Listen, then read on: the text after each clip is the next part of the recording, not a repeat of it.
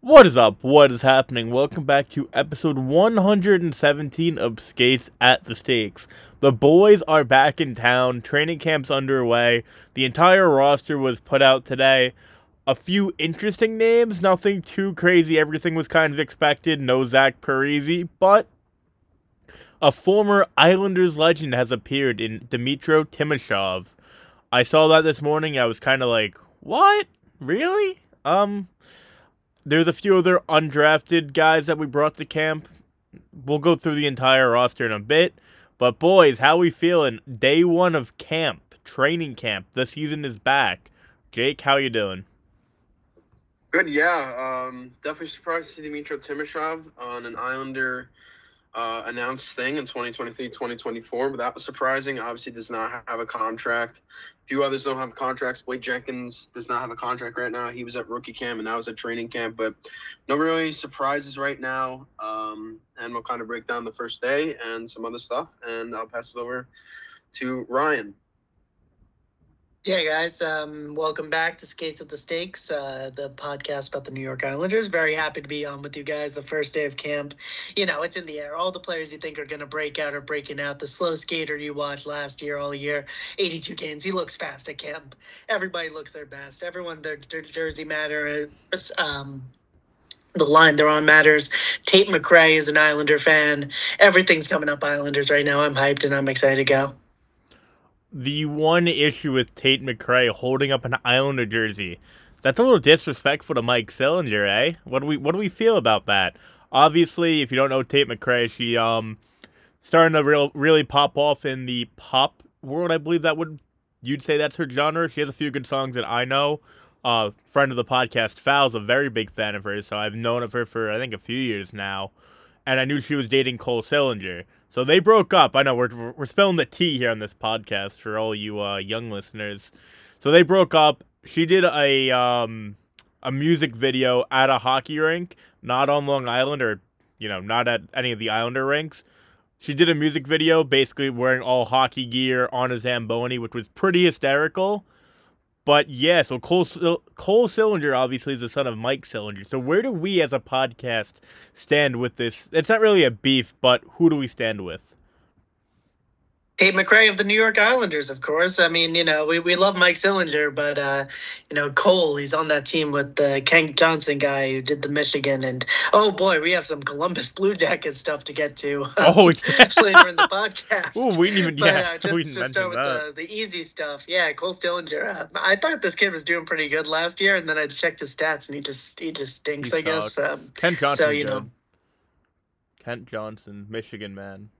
Yeah, the Michigan on Sorokin, which was like their accomplishment last season.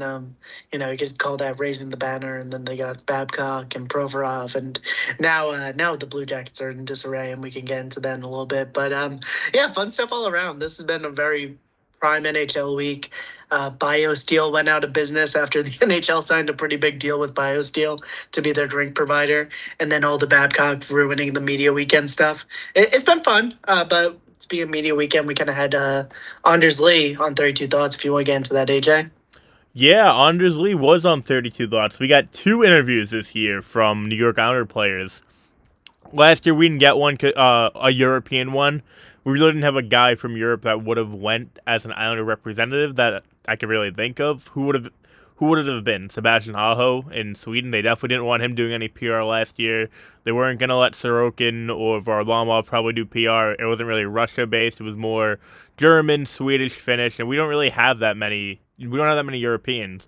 Now we have Pierre Engvall, who used to play in the hockey, quote-unquote, mecca in Toronto. Everyone hasn't really talked to Pierre since being traded, so that they definitely were interested to see how life was on the island, how it was with the trade, and reminisce his legendary run with the Toronto Marlies, because yes, it is a hockey-based podcast, so Toronto will come up. It was cool to see Anders Lee talk to 32 Thoughts with Jeff Marek and Elliot Friedman. It was good. I enjoyed it. I'm not gonna freak out about any of his answers. Not that I would anyway, but I know he said, they talked about the fourth line, how detrimental they are to the Islanders team, the heart and soul line. He said, yeah, he's excited to see them back and healthy.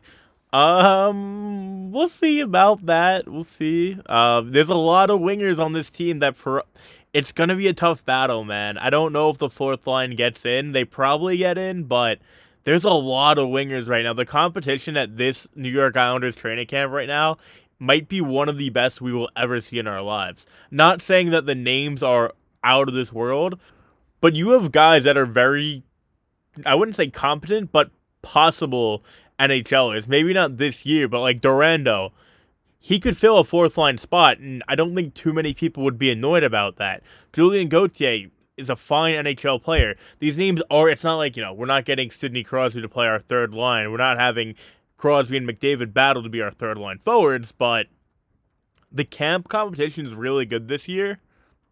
The names are really good this year. The players are really good this year. We'll see what happens. I still think the fourth line probably is there night one, but I think these guys like Gauthier and Holmstrom are really gonna make it tough on the coaches and Lou on who should be there opening night. So we'll see how that goes. But back to the Lee interview. He was talking about being a baseball player, a football player, talked about the bubble a little bit. It was a good interview. It was nice to hear from our captain. Just all good, positive vibes going into the year, talking about Barzal. Nothing too impactful, I'd say. Right? Did I miss any big quotes? I listened to it, but... And mostly, I mean, they go so into the junior stuff. I mean, Anders, obviously, he talked about playing hockey and baseball, and, a lot of it was on that, but he did do good kind of public relations for the Islanders, as he always does. Nothing too crazy out of it. It was just cool to see the Cap get that spotlight. I think Barzy did it for us last year, and he did a really good job. Yeah. So the civil war between Anders Lee, there's also an article about their fantasy hockey teams, and how that there's two separate leagues in the locker room. So if there's ever a divide, you have to pay attention because there's a difference between fantasy hockey leagues now. But yeah, no, there's media weekend came and went. I think this was the most the Islanders have really been involved in that, like, since the Lamoriello era began. Doing 2 interviews instead of 1. It's kind of embarrassing for the sport, but it's pretty cool. Did some interviews.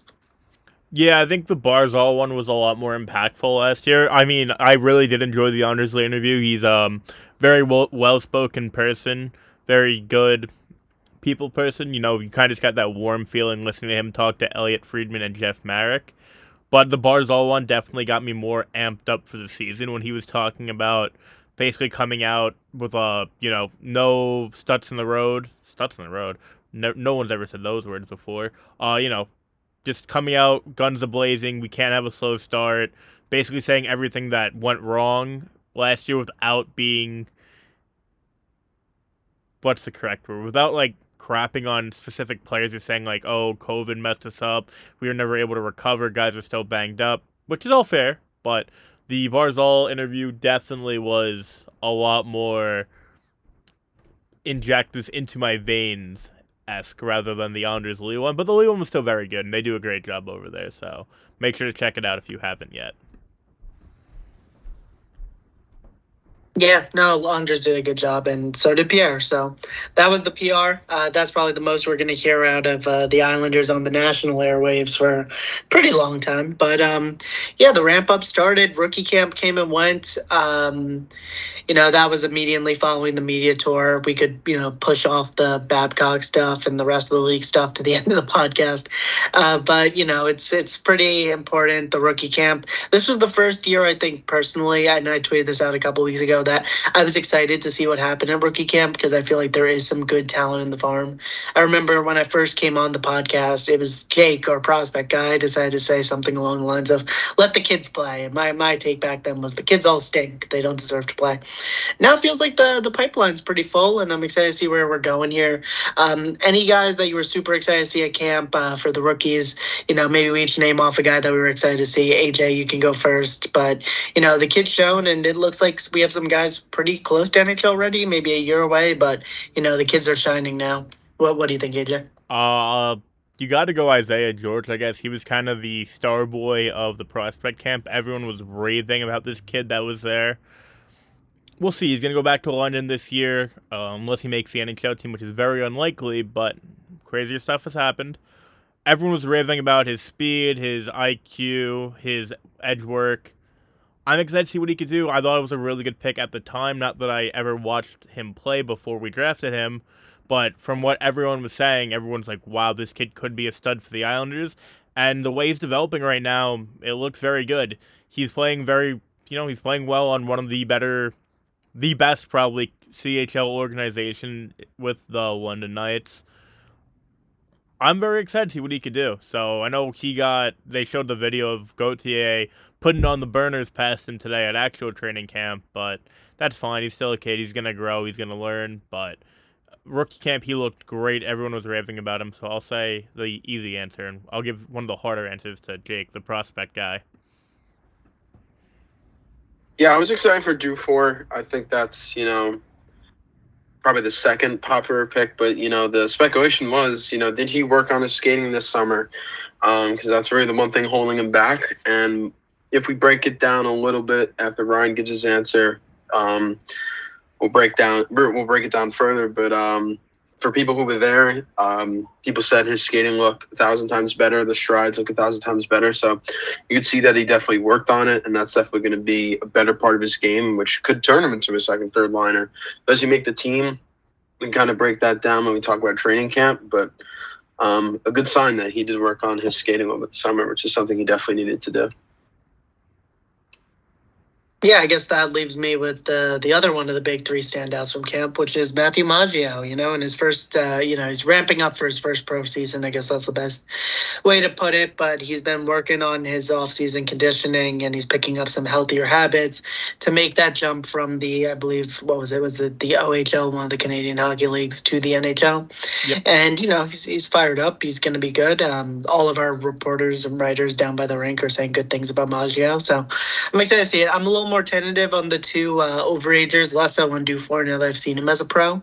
But I think if Maggio is coming into the system as a 21-year-old ready to rock and roll and make that jump, I'm very excited to see what he can do here. Yeah, I think Maggio's style might suit the Islanders a bit better. I think he'll fit the system and fit maybe the team a bit better than Dufour, who last year did look clunky at times. I know we only saw him with the big team for one game, but his skating was a massive problem, as everyone knows by now. Like Jake said, his skating, the coaches were impressed about his upgrade in the skating abilities. He went to the VC store on 2K and bought better skating abilities. If you get that joke, you shouldn't. We'll see what he can do. I like Dufour a lot. I like Maggio more than Dufour, but it's definitely some Italian bias there. I think Maggio's going to be a really good player for the New York Islanders, so in a year or two. He just kills every league he goes to, so I'm going to expect maybe a lesser year this year in Bridgeport. If he gets over 70 points this year, though, we have a stud on our hands. But that's not to discredit Dufour either. Look what he put up last year in the AHL, and people crap on this guy being our best prospect, saying we have a bad prospect pool. I'm very confident with the guys we have right now. Our top four, not including Bolduc or Simon Holmstrom, being Isaiah George, in no order, Isaiah George, Kallio Delius, Dufour, and Maggio. Those could be four very nice pieces, or at least 2.5 to 3. Yes, 2.5. However half a player works, we'll go with that. But those could be some very nice pieces for a team that really needs some cheap ELC guys very soon. If Maggio or Dufour really works out for the New York Islanders next year, look for a guy like maybe Kyle Palmieri to get flipped and open up that $5 million cap space. That'd be massive. You can plug one of those guys in there while trading one of your better wingers that you don't need as much anymore. I know we all love Kyle Palmieri here, but you have to consider that if Maggio or Dufour is really ready to take that next step, take that next jump, and the management feels comfortable with that, opening up that $5 million can go a very long way for the New York Islanders. Maybe getting a number one defenseman, or just having that in your back pocket's never a bad thing either. Yeah. I mean, look, it's way too long. We're about to go to war for 52 weeks now until the season's over, until we can't play anymore. So, I don't want to think about the too long term and the cap commitments for next summer. There was a projection today that the cap might raise by $7 million. And if that happens, then, the Islanders don't have to worry about a damn thing. But, we'll see what happens with the cap. I'm not too worried about it, and we'll see how the team looks this year. But, those key PLC guys are going to be super important, as AJ said, just having those guys in their back pocket who can play a role on the NHL team in like the next year or two. Yeah, I think I'm not looking to trade Kyle Palmieri day one of training camp, obviously, but just some fodder I had in my head when I was driving a few weeks ago. I know we talked about that, but we never said it on the podcast. I'm always interested in possibly making, super team moves down the road. So not worried about it now. See. I'm not like, Palms, to talk about Palms, the first day of NHL training camp, he's injured right now. So we'll see what that is. But, it's going to be a long year. I'm interested to see where they pair him up in training camp, who he's going to be with. It is going to be, like, if he's a $6 or $7 million player this year, fucking awesome. Like, that'd be amazing. If Palmieri's the same guy we saw most of last year, but healthy, the early injuries already starting to get me a little worried there. Yeah, for sure. But yeah, it's last year Palms, when he was healthy, he was a rock star, but he got hurt with two big, brain injuries, which is never fun. Especially in pro hockey, especially meaningless games against the Coyotes too. It's just like, my biggest want for this season is just to be able to like make the playoffs without having to sweat it to game 82. That's kind of my biggest wish list item, and a healthy Kyle Palmieri is a big factor towards that formula.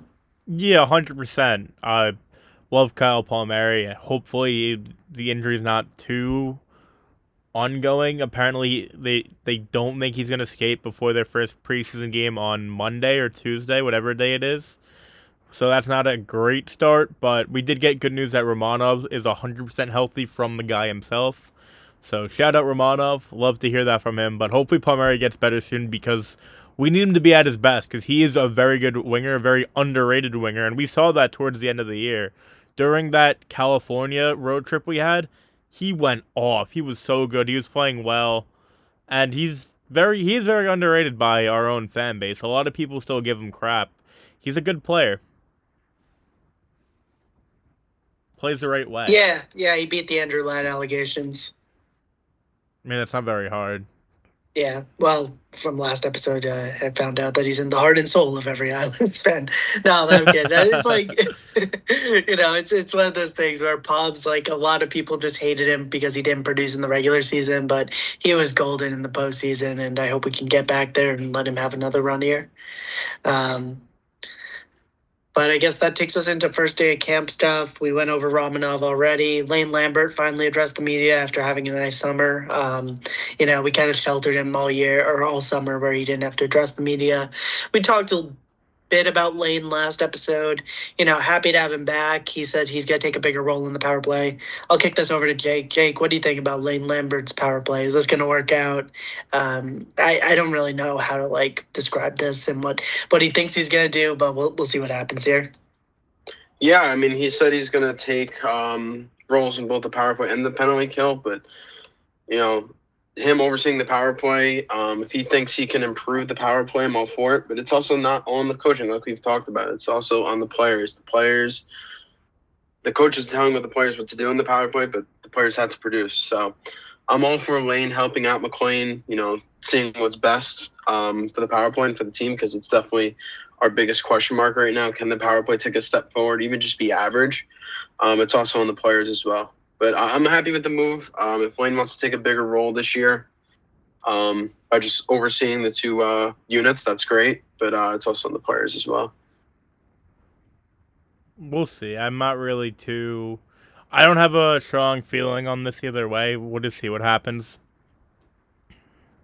I think it's weird that he takes accountability for the power play, which means if it's bad, he's going to get blamed for it now. So, I mean, he always should have been blamed for it because he's the coach. He has the final say. But, that's just him going okay, yeah, yell at me too if the power play is bad, which, it better be good. If we have a league average power play, that's something I've been diving into on my own time this week, just like how good this team's at 5-on-5 and how an even league average power play this year should be enough to get them into the playoffs.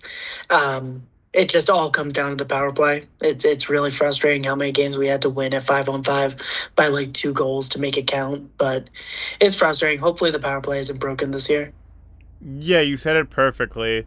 This team plays very well 5-on-5. This team's very deep, great depth for third liners, fourth line. Whoever we have, I feel very comfortable with. It's just special teams that are going to be the issue. Penalty kill will be fine. I'm not worried about that really, but obviously the elephant in the room is going to be the power play. If we get a league average power play, the streets might go bonkers on Long Island. It's all we're really asking for here. We're not asking to be a top 5, top 10 power play. Just be decent and put the puck in the back of the net every now and then. Last year was atrocious, of course. But if you give this team a league average power play and you have Sorokin in goal, there should be without a doubt this team playing past 82 games. Yeah, man. I mean, like it's all going to come down to the power play. You know, people are saying there were a couple like listicles and stuff this week, but like, you know, they have 4 or 5 guys that you would put in the upper echelon of the NHL between Pelech, Barzal, Horvat, Nelson, and then you go and say either you could take Dobson out there. You know, he's not the best defensively, but as an offensive defenseman, he's a top like 30 offensive defenseman in the league. So you could grab a guy like, you know, Dobson, you could grab Anders Lee. Like there's a bunch of guys that could fit into like one of the, you know, a top line talent in the NHL. You could either pick between Dobson and Lee. With that and Ilya Sorokin behind them, they should be good this year. It's just how good are they going to be? Do they need an injection of youth? Like that we could do the fourth line discourse this episode. I'm down to do that. But you know, AJ brought it up earlier. Are Cal and Mart's going to make it out of camp here? That's the $1 million question. Is this the year we break up the identity line? Last year, I was all for running the identity line back because I wanted to see how the team looked with Lane Lambert. The identity line was okay last year, but like it got broken up a lot because Clutter was hurt. It ran out of gas in the playoffs. I think you're better off just putting Cizikas next to 2 young guns down there on the fourth line and just seeing what happens, play a more checking style. But we'll see what happens. I'm in favor of breaking up the identity line at this point. It hurts, but I think this is the last year. And maybe go to a training camp game because that might be the last time you see, or a preseason game because that might be the last time you see the identity line. That is true. I don't know, they probably start the year together, but I really want to see, I guess, you know, Simon Holmstrom should be playing over Matt Martin or Cal Clutterbuck with all due respect to those guys. I know Cal Clutterbuck, very good penalty killer, but Simon Holmstrom is probably going to be a very good penalty killer for the Islanders for at least a decade. We all know how great he is defensively, how great his two-way game is. Is Simon Holmstrom ready to be a top-tier penalty killer? We don't know yet. That's a Lane Lambert question, not a skates at the stakes question. But I'm more than satisfied watching him play on the fourth line, watching Durando. Fasching needs a spot. Wahlstrom needs a spot. Gauthier could get a spot. Ross Johnson needs a train ticket to the ECHL. Ross Johnson's still in camp, which I get it because everyone's in camp right now. They really haven't said much about Ross's future with this team, and hopefully there isn't one, with all due respect. Thank you for the many years he served on Long Island, but they can't be carrying around him and his $1 million cap hit just to mess up the Penguins once a year and screw off after that. Send him down to the AHL, call him up if you really need him for a game to, you know, straighten some things out. But other than that, we really shouldn't be hearing too much from this guy. I don't know what group he skated with today, but I don't want to see him. Really don't want to see him this year. I didn't see much out of Ross today. I mean, look, dude, Ryan Reeves just got a 3-year deal with the Toronto Maple Leafs to be bad at hockey and do the punchies. There's some value to Ross if you want to just flip him somewhere for a draft pick or something, like a 7th or a 6th. Like, he stinks, but someone out there is going to want him just for toughness and physicality. And if that means sending him down to the AHL and making him waiver exempt or make him waiver eligible, let someone take him off waivers. We let it happen with Bellows last year. It helps with the cap, hurts nobody, helps everyone. We're going to see some interesting names on waivers in the next couple of weeks. It happens every preseason. Are we going to want to go for a guy on waivers who might be better than Julien Gauthier? I think maybe we'll think about it. Like, there might be a fun name or two on waivers. I don't want Ross holding a spot over even a guy like, I seen some discourse online. Carson Coleman, he's going to be around. I don't think he makes the NHL roster. I don't necessarily want him to, but I'd rather have him than Ross at this point. Like, neither of them's really moving me much, but I think Ross is on like the bottom of my depth chart of guys I want to see on the AHL roster or NHL roster this year. Maybe even the AHL roster. He can't be taking a spot from Otto Koivula or no, I can't even say Chris Terry anymore. He's gone. Or Andreoff, he's gone too. Oh my god. The Bridgeport depth chart looks pretty nice. How I know Phil Z Facts on Twitter. He made in his head, or very realistic in his head, Islanders and Bridgeport Islanders depth chart. Bridgeport looked pretty damn deep, and the names look pretty damn good as well. So I'm gonna be excited to watch them this year as well. I might have to get that AHL package. Yeah, it's a younger Bridgeport team. I'll kick it over to our Bridgeport correspondent, Jake. Jake, you excited for the freaking Portman? Yeah, I mean, it should be a good year. Tanner Fritz is back. Brian Pinho, Carson Coleman might be down there.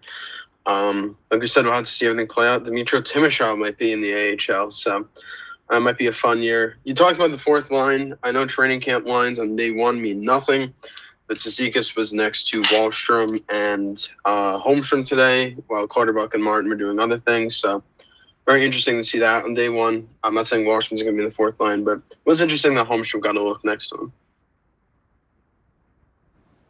Yeah, I think they were centered by Tate McRae, Wahlstrom, or Martin, and Clutterbuck. Yeah, but honestly, it's so annoying. Like, I love these guys with all my heart, but it's time to go. And Jake and I were talking about this yesterday, but, there was no reason for us to give Cal a 2-year deal 2 years ago. Like, Lou was cooking, but he didn't have to give Cal that second year. I think this would be the perfect time to phase Cal out of the lineup and maybe Martin. Like, I'm okay keeping Martin around as the 13th forward to throw hits, but, it's just like we might as well get younger in those spots. All right, let's say that Clutterbuck's gone. What do you guys want the 4 to 5, 4 to 6, 4 to 5 penalty kill forwards to be? How about we just do the bottom 6? You could. Oh, Horvat should be in the penalty kill. I don't want Wahlstrom on the penalty kill. I didn't say. I said Horvat. I know, but Ryan said the bottom 6, so Wahlstrom. No, not Wahlstrom. Oh no! I said, how about we just project the bottom 6? Oh yeah, we could do that too. Yeah, we could do both. I mean, yeah. So our bottom 6, I probably go Wahlstrom, Pajot, Lee. Ooh.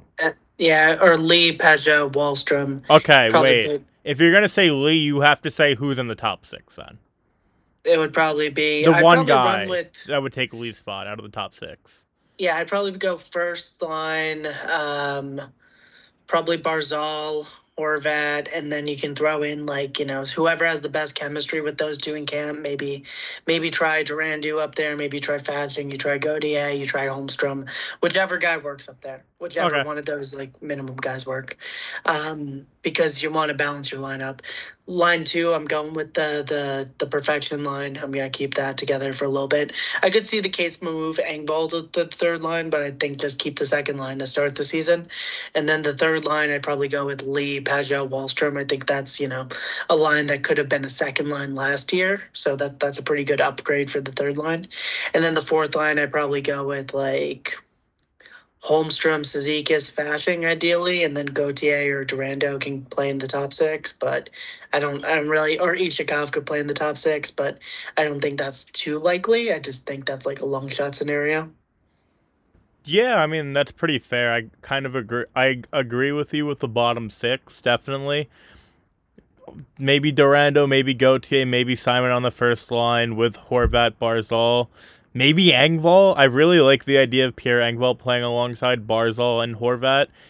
It would probably be a little bit too stacked of a line, where I'd rather have, the lineup spread a little bit more because we're going to have injuries like Kyle Palmieri. He might be injured for we don't know how long, so I want Brock Nelson to have a competent line mate. I don't want him playing with Gauthier and Simon Holmstrom. That's not fair to him. He needs to have not a very good winger, but a competent 100% NHL winger. And Pierre Engvall is obviously that. So we'll keep the second one the same. We'll put Lee on the first line. I don't mind it if he's on the first or third, honestly. But third, I would like him and Pageau to be like a duo. I know we talked about that a lot this summer. I think Lee and Pageau could fit together. It'd be interesting to watch. But we're going to keep Lee on the first line for reasons. Third line will be... what do we... I guess...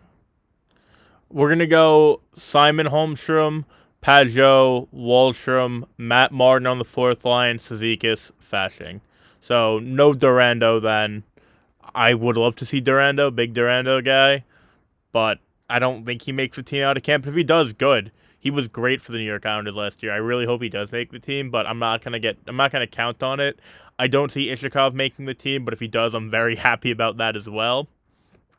The thing is, you need Hudson Fasching playing. There's no way this guy's not going to play to start the year at the very least. He was so good last year. So, we'll see. Jake?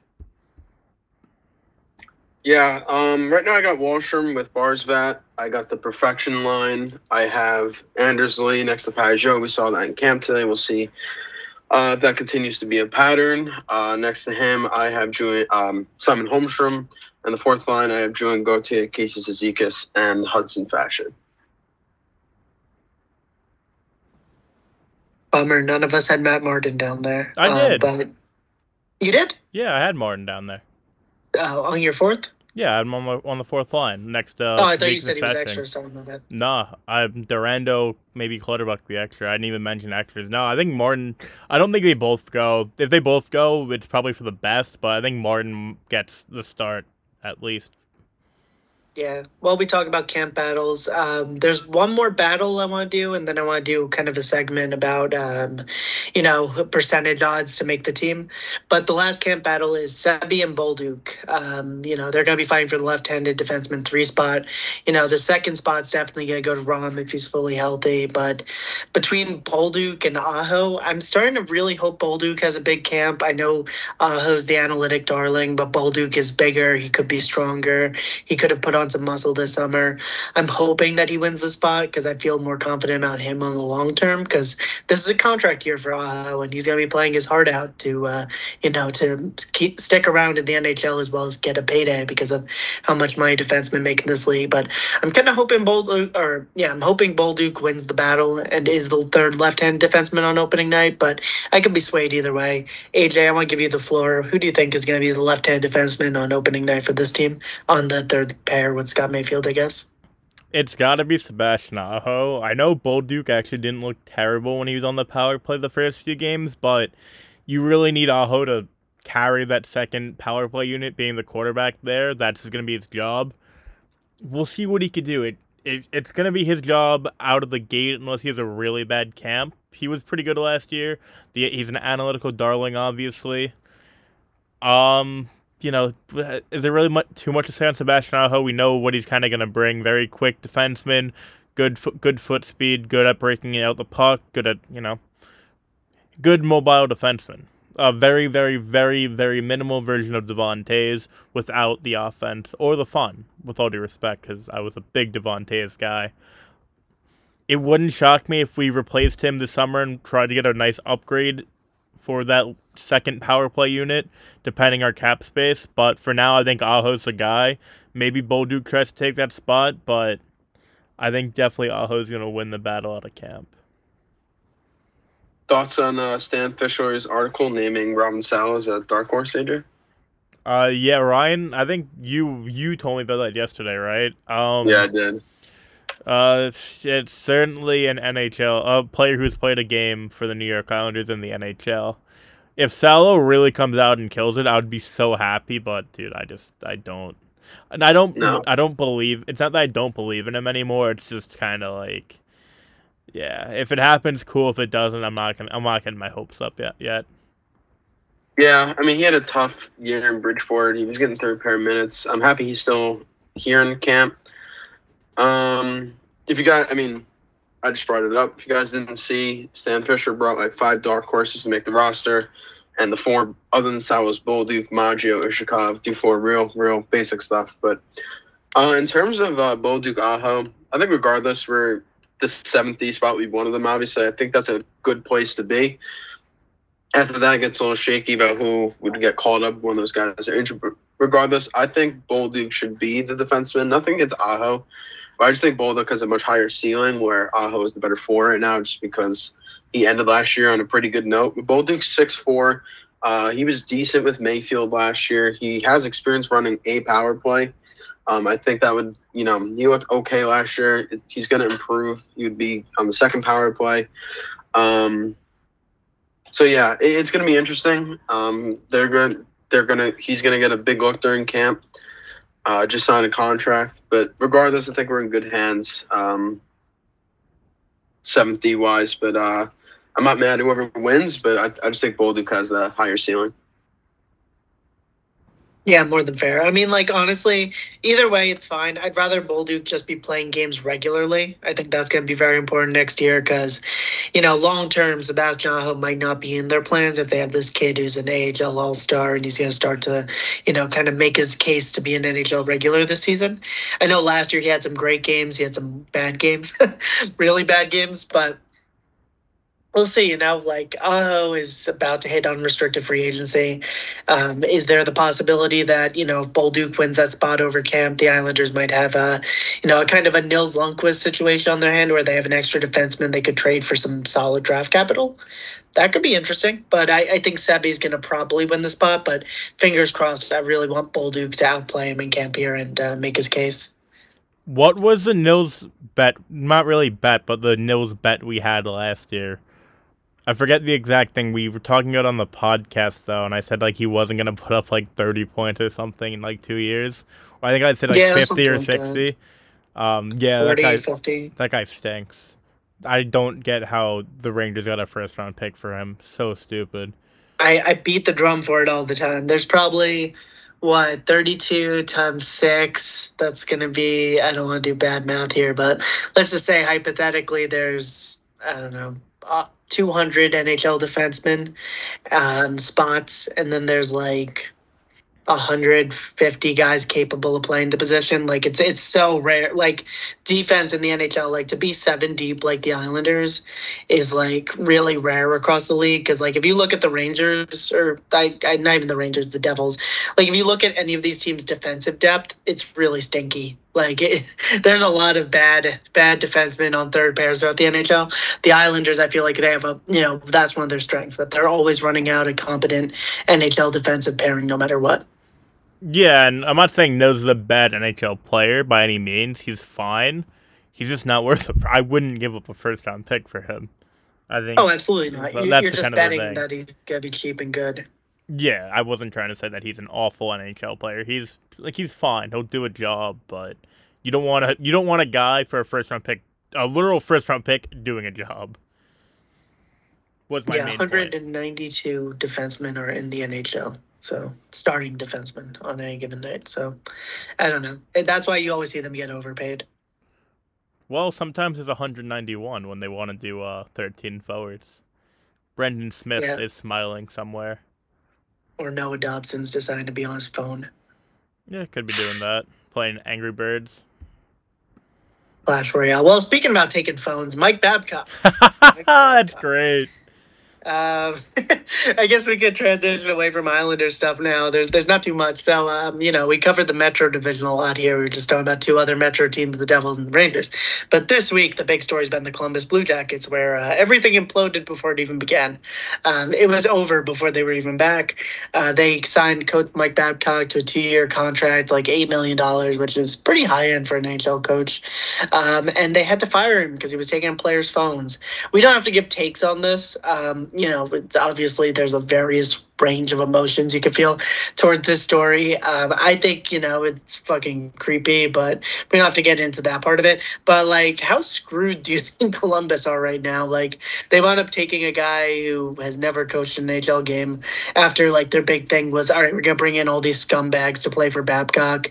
It's gonna be interesting. I think their outlook just dropped like 5 or 6 points, and I'm a lot more excited to play them now than before. So, AJ, I know you kind of have a little bit of love for Columbus. What do you think about the Jackets this year now? I think it honestly might help them, pull in the same direction. Everyone's going to have each other's back. I know what Gaudreau and Jenner said isn't aligning with what other people doubt, but different situations. He treated people differently, Babcock. He's not going to treat a guy who's going to be there for his entire tenure, whether it was 1 year or 3 years. Gaudreau was going to be there no matter what. So he's not going to treat him the same way he'll treat a rookie. We don't know what he did. Maybe that comes out later in the year. Maybe it never does. And that's none of our business, obviously. But, yeah, a lot of real messed up stuff from Babcock. It's just a weird way to try to get to know someone. Never really apologized for doing it. He definitely mismanaged and mistreated the younger guys, or else he wouldn't have been let go, quote unquote. I think Columbus, it could be fun for them. It happened before training camp. I know it's going to send like a little bit of a shock through the room, like what the hell's going on here, maybe a bit of a panic, but also might bring the guys together more, like knowing they have to overcome this adversity as a team. So. Yeah, we've seen it before. I mean, where they overcome adversity, but I think just like it's weird that the organization tried to put out the fire and then, immediately people were like, wait, actually the fire's still burning. Like, this is an actual news story. We have to follow this. You have to, though. You can't. You don't have to. That's the wrong way of saying it. But in a PR world, you have to. That's what they're going to instantly try to do is put out the fire rather than do the right thing. I don't know. I guess. Because, you don't want the stories. Right. You don't want the stories. You don't want the bad publicity. You don't want the negative attention. You want to sweep it under the rug. As terrible of a thing as that is to say, that's how they think. That is the entire backing of public relations. Am I wrong here? They want everything just to go away as quietly as possible and not make a big deal and just worry about the hockey side of things rather than that. You've been around longer, you know more than me on that end of the spectrum, obviously. Am I wrong there? You're not wrong, and it happens all the time in the NHL. But like, should it happen? Should they just wait for the No. I know you don't think it should happen, but like, I'm saying, like, they could have waited to put out the fire because it was a little silly that they had to like put out a Boone Jenner statement, and then it's like, oh, all right, so nothing's gonna happen here, and then 2 days later, it blows up again. It's just knowing all the facts, and I think it was a big win for the Players Association. Oh, 100%. Yeah, Marty Walsh deserves all the credit there. And you know what? Good on Paul Bissonnette for doubling down and even tripling down, saying, no, this isn't what happened. He's lying. Look into it further. He's not the reason that they looked into it further. Players spoke up to the NHLPA more likely than not. But good on him for not letting this matter just rest easy and take the L that some people, pretty big names in the hockey world, were just trying to give him just because he's associated with Barstool, which I know people don't have to like Barstool, but the players are going to feel a lot more comfortable going to Paul Bissonnette, who used to be an NHL player, rather than going to a guy like Elliot Friedman, who hasn't been around. He's been around the game, but, he never played. Guys are going to be more comfortable going to Biz asking him questions about stuff rather than Elliot Friedman, if that makes sense. So good on them for that, but yeah, very messed up stuff that Babcock was doing. Yeah, and the Jackets will be punished by a 20-point reduction, hopefully. I just hope they stink. I think that we're going to be better than the Jackets no matter what, but we'll see where that goes. They're going to try to come back under this new coach, a Brad Larson disciple. So that's that'll be fun. Maybe go to Islanders versus Blue Jackets if you want to see a win this year. Aside from that, nothing too crazy around the league. Like, rookie camps happened. Everyone got hyped off rookies. I've never seen the rookie hype be as big as is this year for Bedard. I haven't seen this since McDavid, I guess would be the best time to say. It feels like this is even bigger than Matthews. So, people will be watching for that. Fantilli, I've seen a lot of stuff about him. We'll see what happens. I'm not really too invested in that guy. But we'll see. It's interesting. Teams are breaking camp. Everyone's got the vibes. Everyone thinks they're the best in the world. So we'll see where it's going. They have some really good players. I am excited to watch Kent Johnson play this year. Fantilli's going to be good, like you said.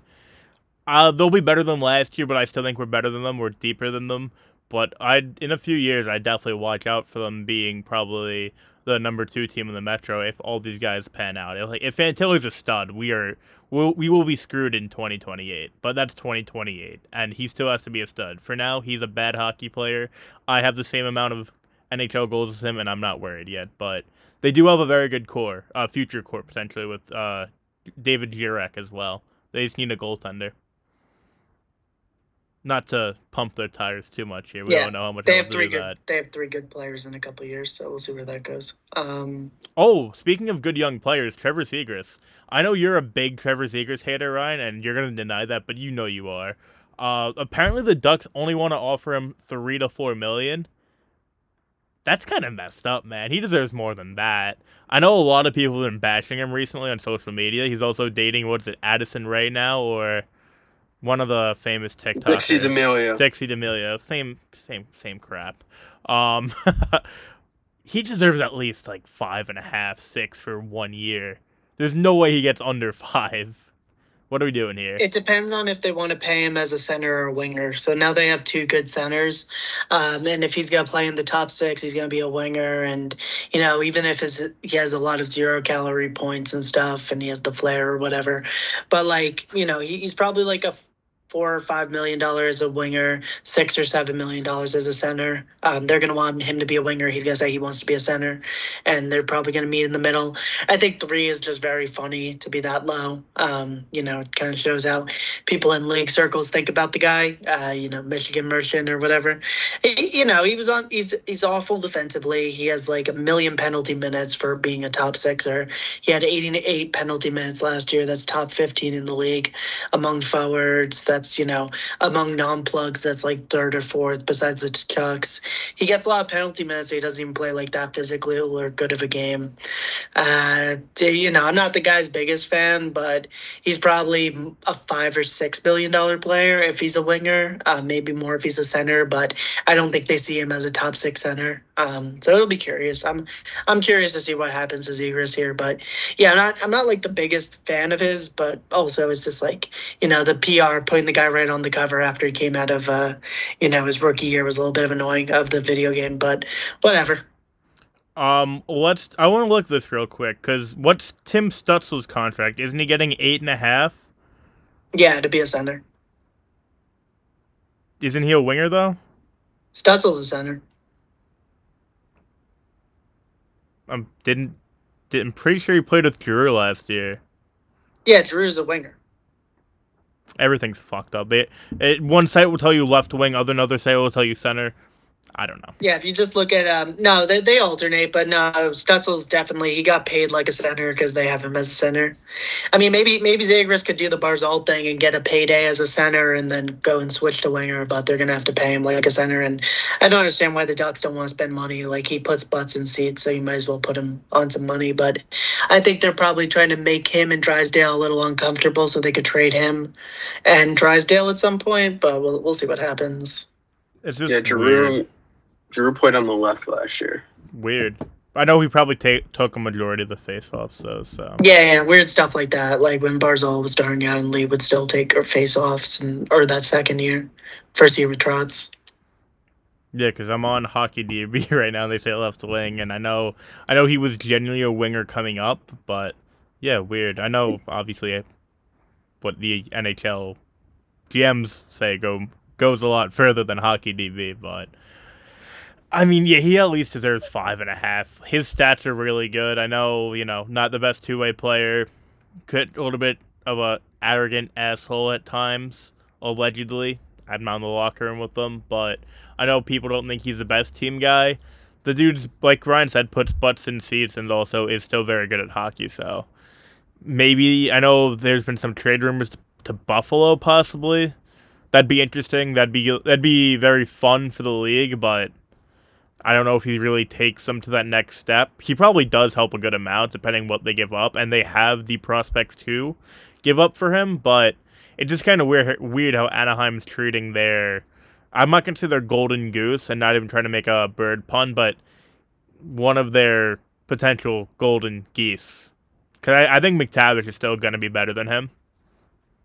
McTavish probably gets he's the like C. DeBrincat. He's an offense-only player. How much would you give up for the Islanders to get him if he's available right now?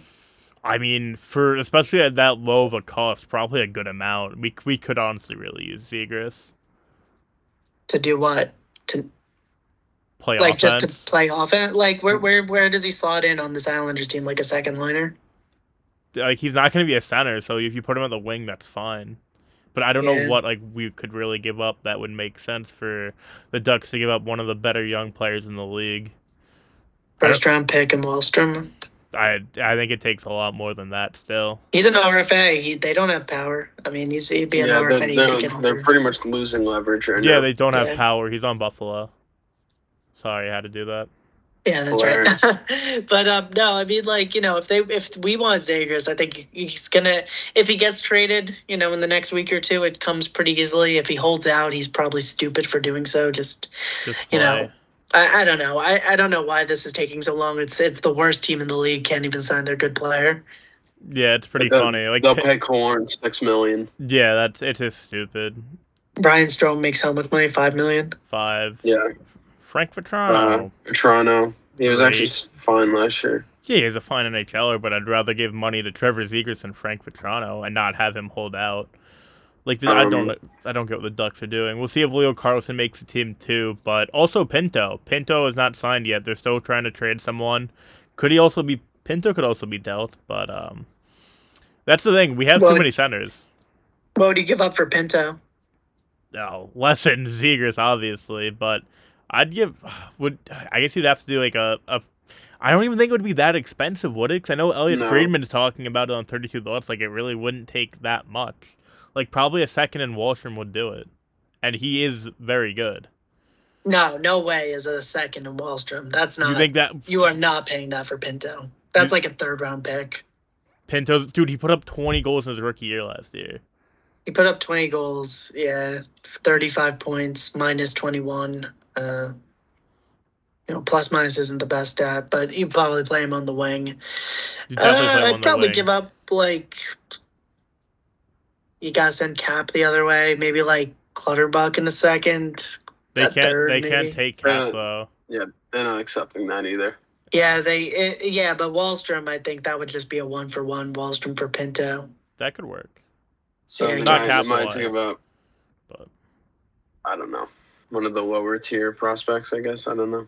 I mean, I'd do it. I think Pinto has a better chance of being a everyday NHLer than Wallstrom. It's a safer bet, Pinto, I would say, but I think Wallstrom definitely still has that ceiling of being an elite goal scorer. And he did have not an interview, but he talked to the media today, and he said that the whole recovering from the injury process was really good for him, really good for his body. He's in a lot better shape, he said, which is good to hear. So we'll find out. We'll see how he does in preseason training camp, but I don't know. If we traded Wallstrom for Pinto, I wouldn't really be that upset. No, I wouldn't either. I'm a big Pinto guy, so I'm still gonna ride with Wally, I guess, until he goes. But you know, we'll see how he does. His quotes today fired me up a little bit. Like I'm ready to see him back, and he's in good shape. But I'm not like going crazy for the guy after what happened this summer. It's just, you know, he's betting on himself. If he becomes a 25 goal guy, he's here. Keep him here for as long as he wants. But, you know, we'll see what happens. The Senators just got sold for almost $1 billion. Yeah, no, good for them. They finally get new ownership. Recording. Yeah. I know that was going to break any day now, so that's cool. Yeah, we'll see what happens with Pinto. He probably gets 2.5 by 2. He deserves it. He had a really good rookie year. Wallstrom, we'll see what he does. I don't want him to be a two-way player. We talked about this many times on the podcast. I want him to be our version of Victor Olofsson. Just score goals, be good on the power play. It's all we need from him. You know, just be a good power play merchant. Again, if he can score 25 goals at 5-on-5, or you know, yeah, if he could do that, but he hasn't done that yet. That's the thing. Olofsson stinks. I don't want a Mike Hoffman or an Olofsson. If he becomes a well-rounded player, that's good. If he goes into that role, it's probably also good. But whatever he wants to do, as long as the puck goes in the net, I do not care. Yeah, exactly. I just want him to score goals. But if he's just a power play merchant, I'll take that because that means we at least have a power play merchant now. So there's really no downside unless he's doing neither, which is also very possible. Not saying he will, but there's always that chance. Yeah. Yeah, it's fun. I mean, this is the fun discourse when you take a guy on the Islanders, stuff like that. Hopefully, we're so loaded this year. But if you want to trade your first round pick for Trevor Zegras right now, who am I to say no?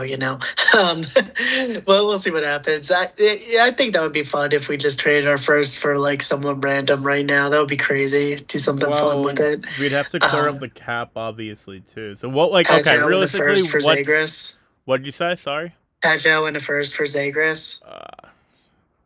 It has to be either He's one not of. going to be worth that much. If Buffalo wanted him right now, they could get him for maybe like a protected first. It's the Eichel shit where everyone thought Jack Eichel was going for Lafreniere and Kakko, and it wound up being like Alex Tuck and a protected first. Those are two completely different scenarios because of Eichel's injury, though, to be fair. Yeah, but what I'm saying is NHL trades, everyone expects it to be really big. Like DeBrincat the first time, it wound up being like a first, a second, and a third, and everyone's like, oh, it has to be two firsts. Chychrun too. Or... Yeah, Chychrun too. Chychrun was a big one like that, and then there was what's his name, Bo Horvat, who ended up everyone was saying two firsts, and then it I mean, if Zegras is only going for a first, I'll do that trade right fucking now. Yeah, you just have to figure out the cap. I think it would only be a first because the other team has to meet his demands and sign him to that $7 or $6 million a year contract. I would do that in a heartbeat. The potential's there. I'd think about it. I mean, again, he can't be a center. He'd have to be a winger. But you can make it work. Yeah, I mean, I guess trading Peugeot would work. Then you put Barzal back at the center. Yeah, something like that. Barzal and Zegras would have crazy good vibes. But he's also a Rangers fan, so I wouldn't count on too much. No, he'd hold out and cry and go to the Rangers. He'd hold out and 7th. cry, and then we'd lose our first round pick, and then it would be a whole big thing. Yeah, no, I'm very easy to talk myself out of Zegras. The common theme with hockey players I don't like, you'll realize, is most of them grew up as Ranger fans, so that kind of what sways me there. Yeah, that's fair. We'll see. I kind of hope he gets traded. I think it'd be better for the league. I'd like to watch him a little bit more. Anaheim's just not a fun team to watch. I'll put him on late at night when there's nothing else on, but I really don't enjoy watching Anaheim Ducks hockey in the good year of 2023. Yeah, but it better not be Buffalo because that media, like the media public relations, the PR for Buffalo Sabres right now is annoying as hell. We'll see. They're rated very highly. A lot of people think they're making the playoffs over us, and I would disagree. I think we're a little bit better than them. We're definitely better than them. Yeah, we're definitely better than them. We have a better goalie. We have a better defense. Probably we have a better defense. Six-man defenseman. They have the better 1 and 2. Dahlin's a superstar. Power's incredible. Definitely have a better 1-2. But that 1-2, will that really push him into the playoffs? I know Dahlin did get better defensively, and Power is going to be a stud both ways, but you still have Pelican Pulak. Still got Romanov. We got to see what Dobson's going to be. I like Aho. And Scott Mayfield is probably one of the best third-line defensemen in the league. Very, very, very solid defense core. Yeah, and then on offense, they score a ton of goals, but that's because none of them play defense, and we have a lot of forwards that, play a two-way game. So we'll see what happens. We better beat some of the worst teams this year because now you see Devils fans, I think this might happen since we last recorded because I did my big move last weekend. I'm now an Islander. If you made it this far in the podcast, get to know that. I live on Long Island. But when I was doing my big move, there was like a lot of Devils fans being like, oh, the Islanders are going to stink this year. And if you go back through the schedule, the Islanders lost a lot of games to teams they shouldn't have lost to. Like, we lost we lost 2 to the Blue Jackets. We lost 3 to Buffalo. We lost 2 to the Yotes. There are a couple of games that if we could just swing those our way this year, this team can easily clear 100 points. So I'm excited. That's kind of the conversations I'm having with myself at this point in the offseason. And anyone who says the Islanders don't have an elite player, you can just tell them Ilya Sorokin and they'll shut their damn mouth. Ilya Sorokin. Doot. That's right. The Devils fans were annoying for like one day on Twitter, but then I think the Sons of Lamoriello healed itself. there's an Islander hockey game in 4 days. That's weird Very to think excited. about. Quick turnaround. So that's going to be the 26th against the Rangers, 27th against the Flyers, 29th against the Rangers. We'll try to get an episode out to you guys before we go there. Anything left to talk about, guys, before we close out here? I'll be there with my notepad, as always. Yeah, man. Yeah. Hell yeah, brother. My Bobby Trevino hate list. Minute by minute hate watch. But yeah, no, that's it for the pod, guys. Thanks for sticking around this long. Really appreciate you guys at this point in the off season. We'll kick into high gear with game recaps and everything in the Islanders preseason burst into the regular season. But you can follow AJ on Twitter at DeVito Hockey. You can follow Jake on Twitter at Brian Jakey. You can follow me on Twitter at Ryan Martin. Follow the pod on Twitter at Skates and Steaks. All of our other socials are there. Give us 5 stars if you made it this far. We really appreciate it, and we'll talk to you guys soon. Peace.